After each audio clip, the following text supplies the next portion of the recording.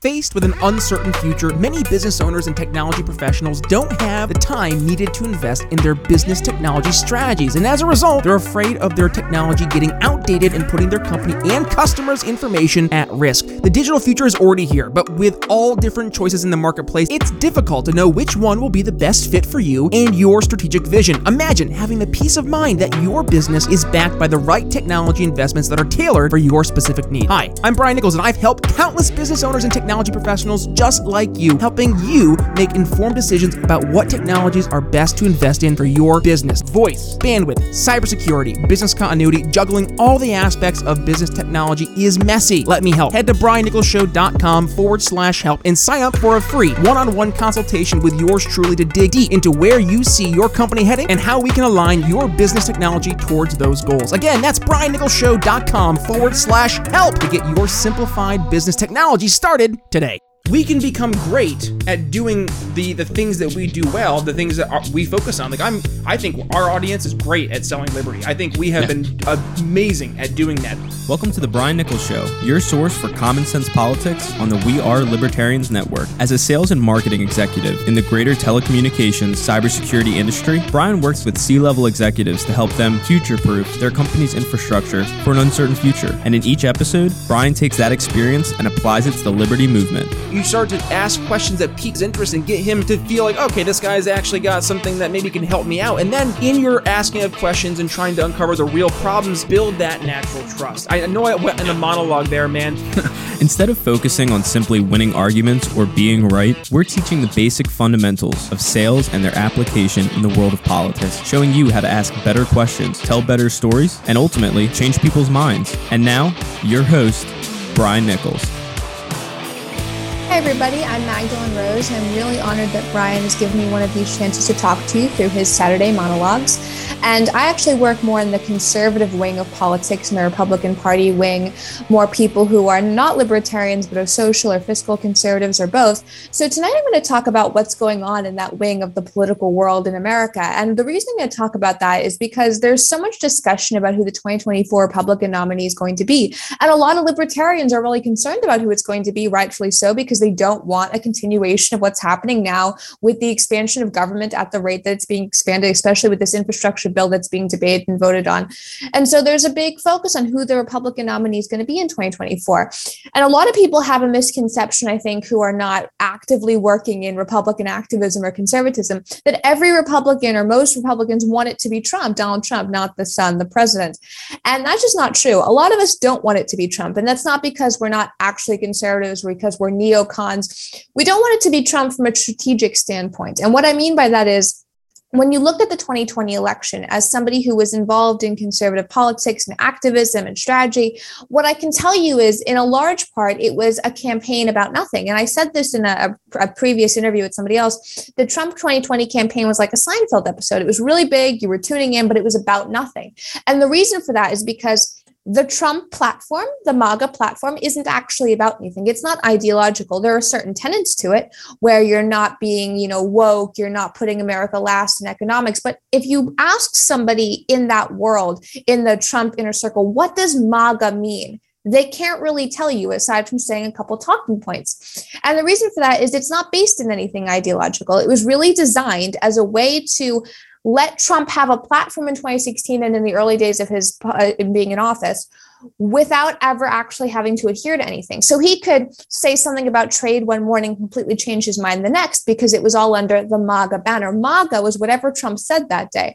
And that worked for a while. It got him elected. But once he was in office, people want ideological standpoints. They want to know where you stand on things, and he couldn't deliver that. So for Republicans and conservative voters, there's a lot of people who want it to be Ron DeSantis, who want it to be somebody in business. They want the 2024 nominee to be somebody who has not got all this negativity attached to him. And a lot of people have asked me, libertarians, liberals, some conservatives, why is everyone so sure he could win a primary again for the Republican Party for the nomination if he's so unpopular in so many areas? And the reason for that is because when Trump was in office and running in 2016, he didn't spend a lot of time trying to expand the party, no matter what he says. There was not a huge expansion of outreach to the Republican Party or to moderate voters. What he spent a lot of time doing was cultivating validating and adhering to whatever this small group, and by small, I mean a couple million people who supported him early on wanted. That is his base. His base is not the Republican Party. His base is this smaller group of a couple million people who he knows will go vote in the primaries for the Republican nomination. He knew that in 2016,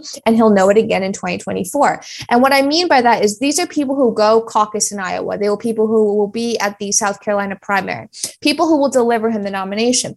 The issue is, once he gets the nomination, he will not be allowed to run a real campaign. He's off social media. He's not going to get back on social media unless there's a really big turnaround in the court system. And I don't see that coming. I could be wrong, but I don't see it coming. So he's not on social media. He's a pariah in the entertainment world. And that does matter, especially for younger voters. I can tell you that.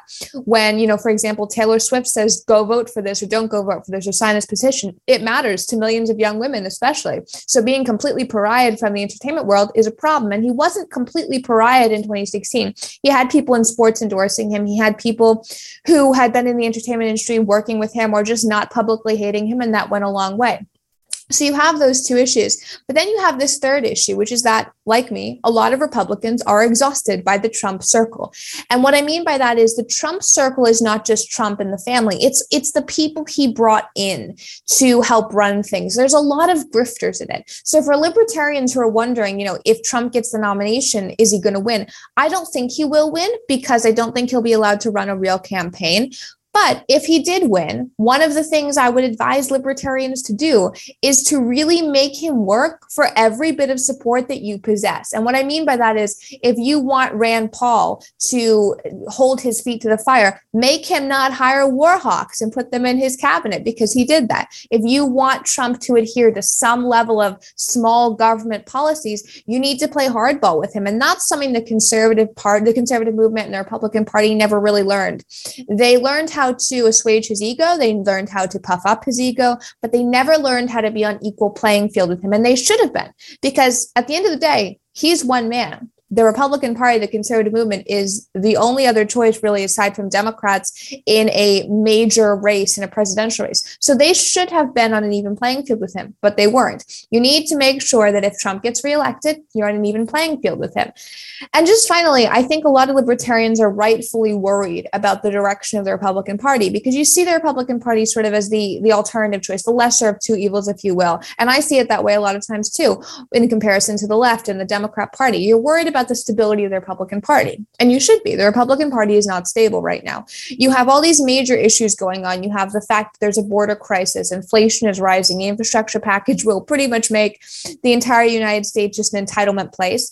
And Republicans tweet about criminal justice reform. They don't care. They're not paying attention. So as a libertarian, if you're really concerned about the future of the country, you should be terrified about what's happening in the Republican Party and the conservative movement, because until those two things get their act together, really, you're just trying to fight against the Democrats and the left and that whole ecosystem, which is really, really strong, scary, and brutal. And we've seen how brutal they can be and what they're willing to do to utilize their connections in the FBI or in the social media world or in Hollywood. They will do whatever it takes. So if you want to fix the country, if you want the country to have a fighting chance, you got to sort of get rid of the Trump network a little bit. And that might mean losing a race. That might mean not being able to say Republicans are back and they're winning and libertarians help them. It might mean showing the Republican Party some tough love, because until you do that, until Trump and his network of people is proven to be a loser in terms of winning re-election and winning elections, I don't think you're going to be able to turn the country around, no matter how many people tweet about it on social media. So thank you all. I really appreciate this opportunity that Brian's given me, and this is a great show to be featured on. Thanks for listening to The Brian Nichols Show. Find more episodes at briannicholsshow.com. If you enjoyed today's episode, don't forget to subscribe. Want to help us reach more people? Give the show a 5-star review and tell your friends to subscribe too. Find us at briannicholsshow.com and download the show on Apple Podcasts, Spotify, or wherever you listen to podcasts.